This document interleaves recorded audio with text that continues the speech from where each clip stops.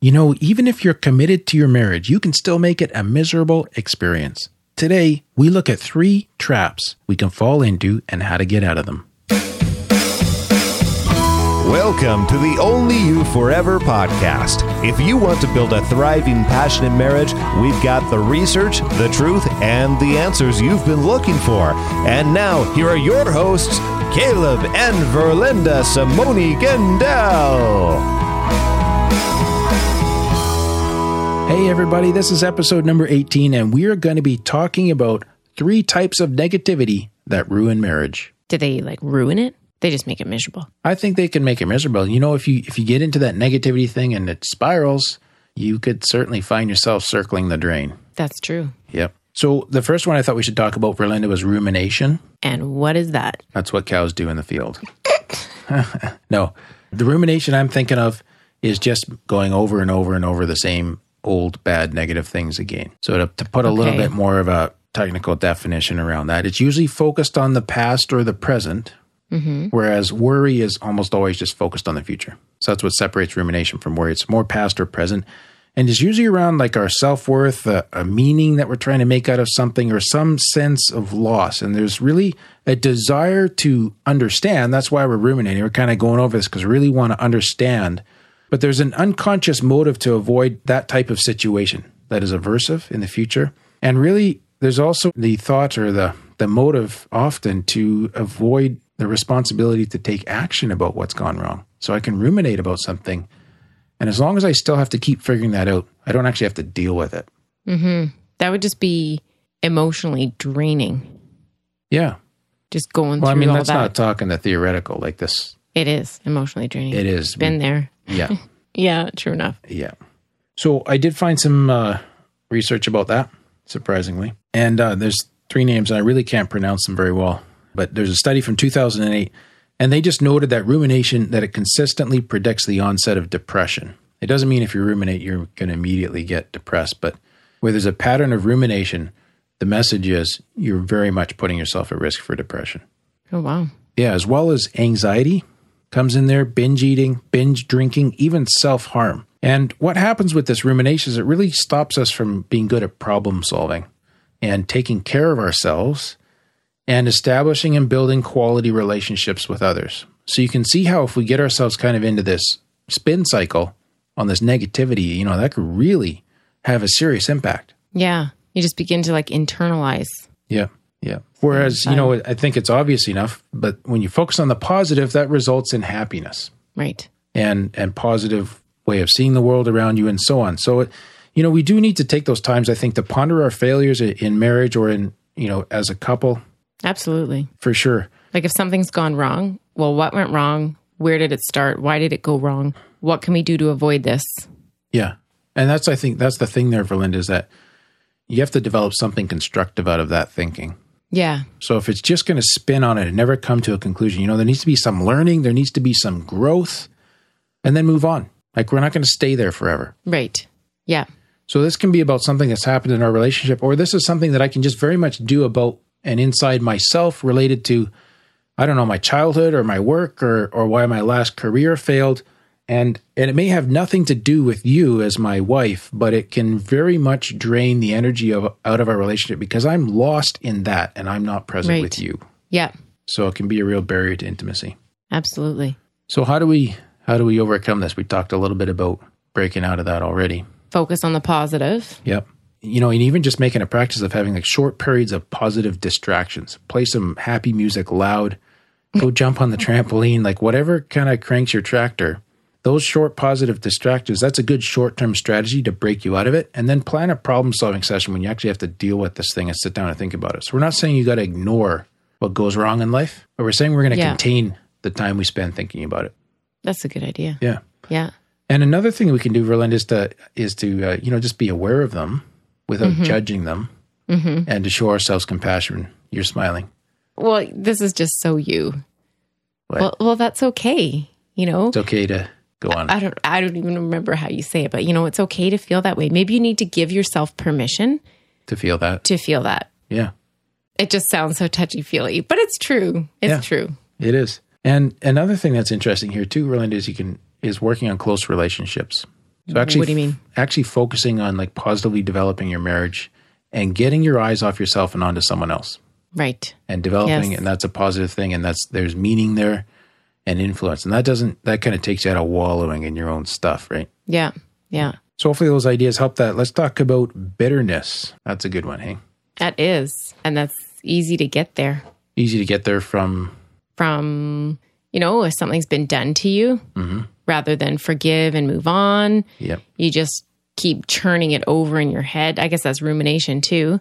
Yeah. And become bitter about it. Yeah. Yeah. And when you sit with that unforgiveness, that registers in your body as stress. So there's no actual research that says unforgiveness, equals medical health problems. But there is a ton of research that says stress equals medical health problems. And there's also research that says unforgiveness equals stress. Right.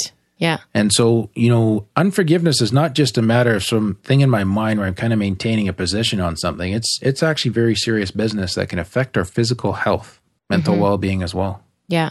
Yeah. And something we've always talked about kind of related to that is the only thing we can control is our response to whatever's coming at us. It might hurt. Yeah. And so we might not be able to control what's coming at you. Exactly. Yeah. But I can control my response. So am I going to become bitter and negative? Yeah. Or are we going to forgive and move on? Yeah. And you know what? Another thing that I found, Verlyn, I can find myself doing there is taking on the identity of the wounded person. Like victimize yourself. Yeah. So that becomes who I am. I'm the person that was offended by so-and-so.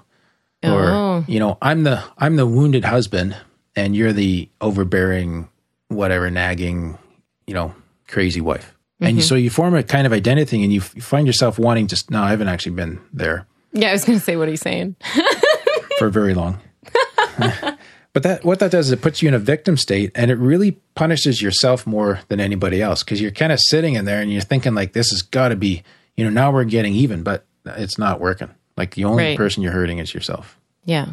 Really. And your marriage, but more yourself. Indirectly, but you're the primary recipient of that punishment. Yeah.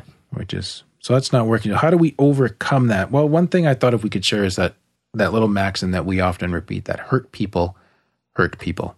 Right. People who have been hurt are more likely to hurt other people if they haven't dealt with that. So just having some empathy for them. Yeah, and that's a hard place to get to. But for the person that's offended me, the question is why did they do that? Well, they've had something go on in their life that put them in a place where that seemed like the next best thing to do at the moment. Yeah.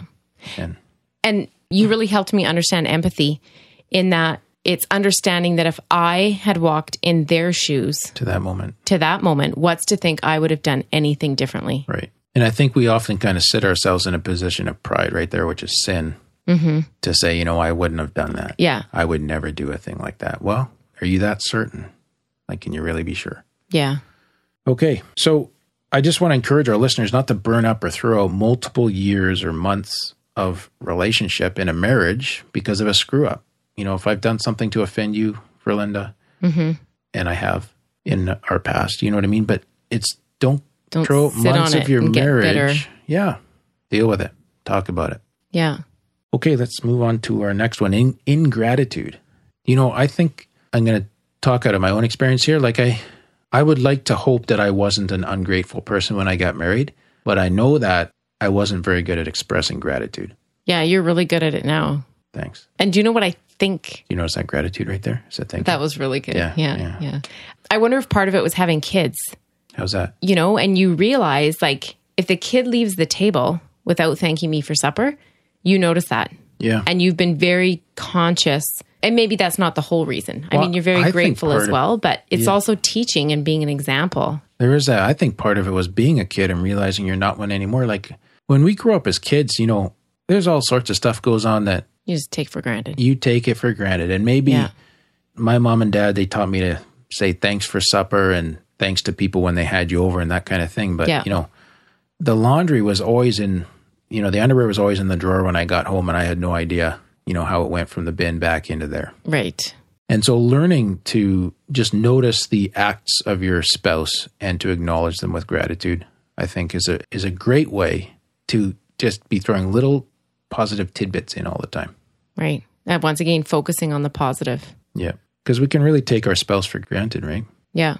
So just taking your spells for granted then is a negativity trap because it's negative in that you're not infusing positive. You're missing an opportunity.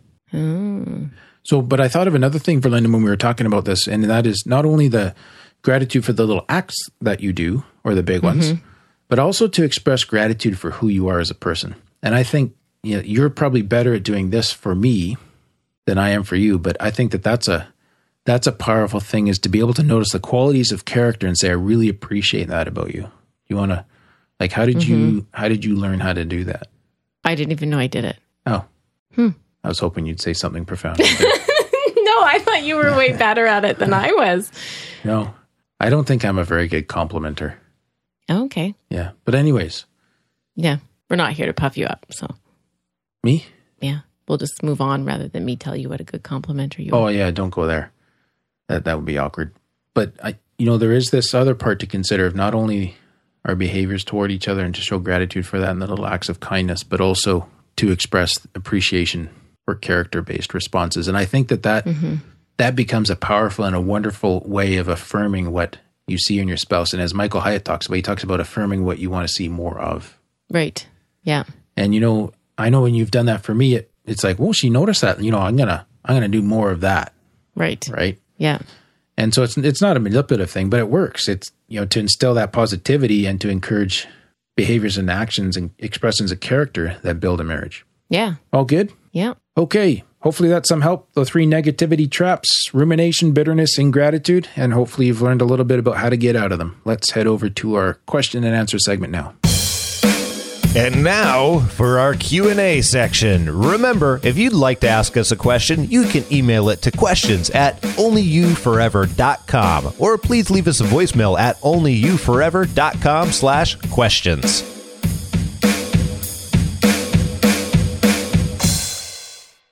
Okay, so Verlinda, this is my question, because I wanted to talk about this today because I know that for our younger married couples, this is a burning question.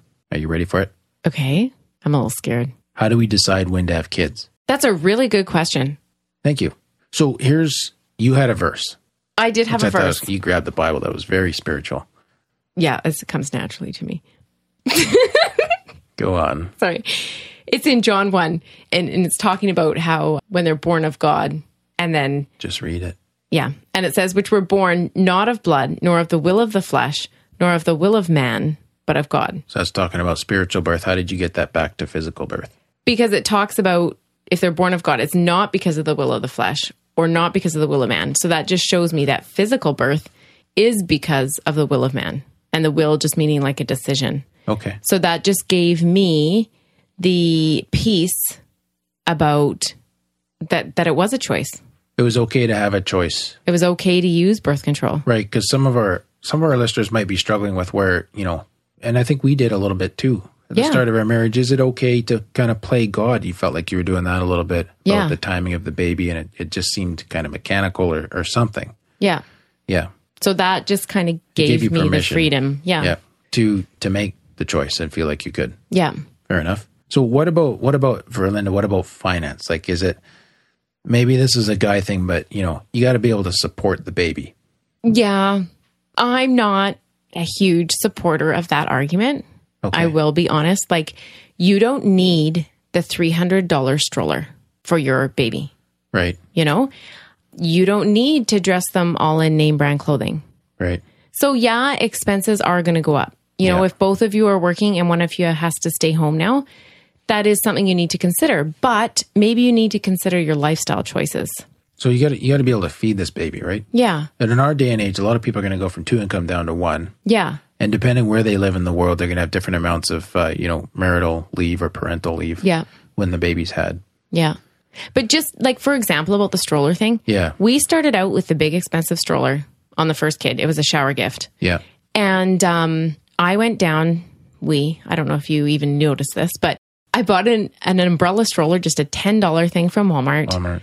That I needed for a trip because I didn't want to take this big thing. And I went down to that. And that stroller went to Japan. It went to Zambia. It went to Ireland. Like that stroller went everywhere. Right. And it was $10. And it did all 3 of our kids. And it was so much easier. Like I look at people trying to fold up these things and whatever. Anyways, that's a total side note. Well, there is that thing about, having all the baby furniture and all the baby accessories and all the baby toys and all the videos they need to watch to shape their brains and all that jazz. And, have your kid and love them. Exactly. Make sure you can provide the basic necessities of life, though. I think that's fair. Yep. Right? Yeah. Like if you're still living with your parents or in-laws or something because you can't afford anything. Well, what if you're in school and you can still afford it and your parents to save money? Yeah. Maybe. Well, maybe. I mean, you got to kind of judge that, right? But you got to be able to provide the basics. So let's leave the finance part there. Now, what about, I think you need to evaluate the quality of your marriage. Maybe that's a little too, the stability of your marriage. Yeah. Like I had somebody tell me that they were just a baby to rescue the marriage. Ouch. Their marriage was on the rocks. And so the mom got pregnant. The parents was. Yeah. And so, mom. And that was actually her identity. She told me that. Wow. And it didn't work. Wow. And the marriage split up. But now she's carried this for 30 whatever years. I'm the rescue that didn't work. Yeah. Yeah, so we want to encourage our listeners not to try the baby rescue. It'll draw us together because we're having a hard time. It won't work. Yeah, you need to be supporting each other and having each other's back. You know what I mean? Like when you do that whole baby thing, you go through some hard nights where it's like, there's a lot of missed sleep in there and things can be pretty raw and you got to be in this together. Yeah. And make sure you're on the same page. Yep. Yeah. What do you mean by page? Well, just in agreement with, like if one parent says, oh, we're going to be super strict, we're going to spank, we're going to whatever. And the other parent's like, oh, no, we would never do that. Well, that's going to come to a head when this child is born.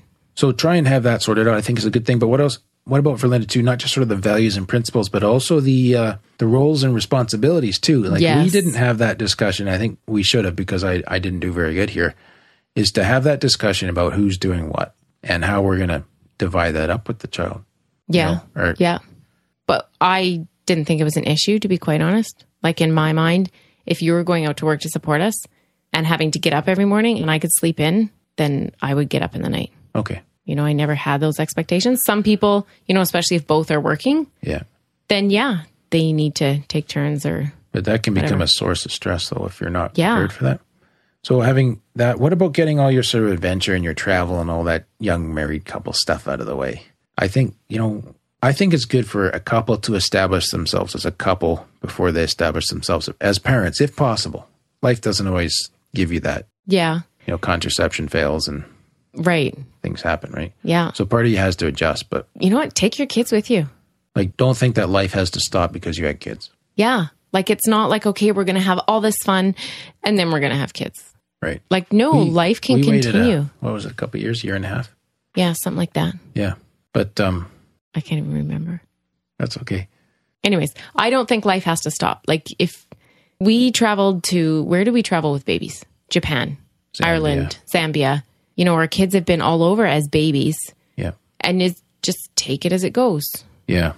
And we could go down a whole pathway there, but so don't think that you have to have your life and then you have your children. Think about life and going through transitions and different phases of life, but still always living. Yeah, absolutely. All right. That's all for today's episode. You can get the full show notes at onlyyouforever.com/18. And remember, we're here to help build thriving, passionate marriages. So send us your marriage questions to questions@onlyyouforever.com. Thank you for listening to the onlyyouforever.com podcast. Please help us reach and influence a wider audience by rating and reviewing our podcast at onlyyouforever.com/love. Thanks for listening, and we'll see you next week. Okay, I'm going to record it again. As soon as you're done humming. I'm done. Okay. Not that I don't enjoy your humming.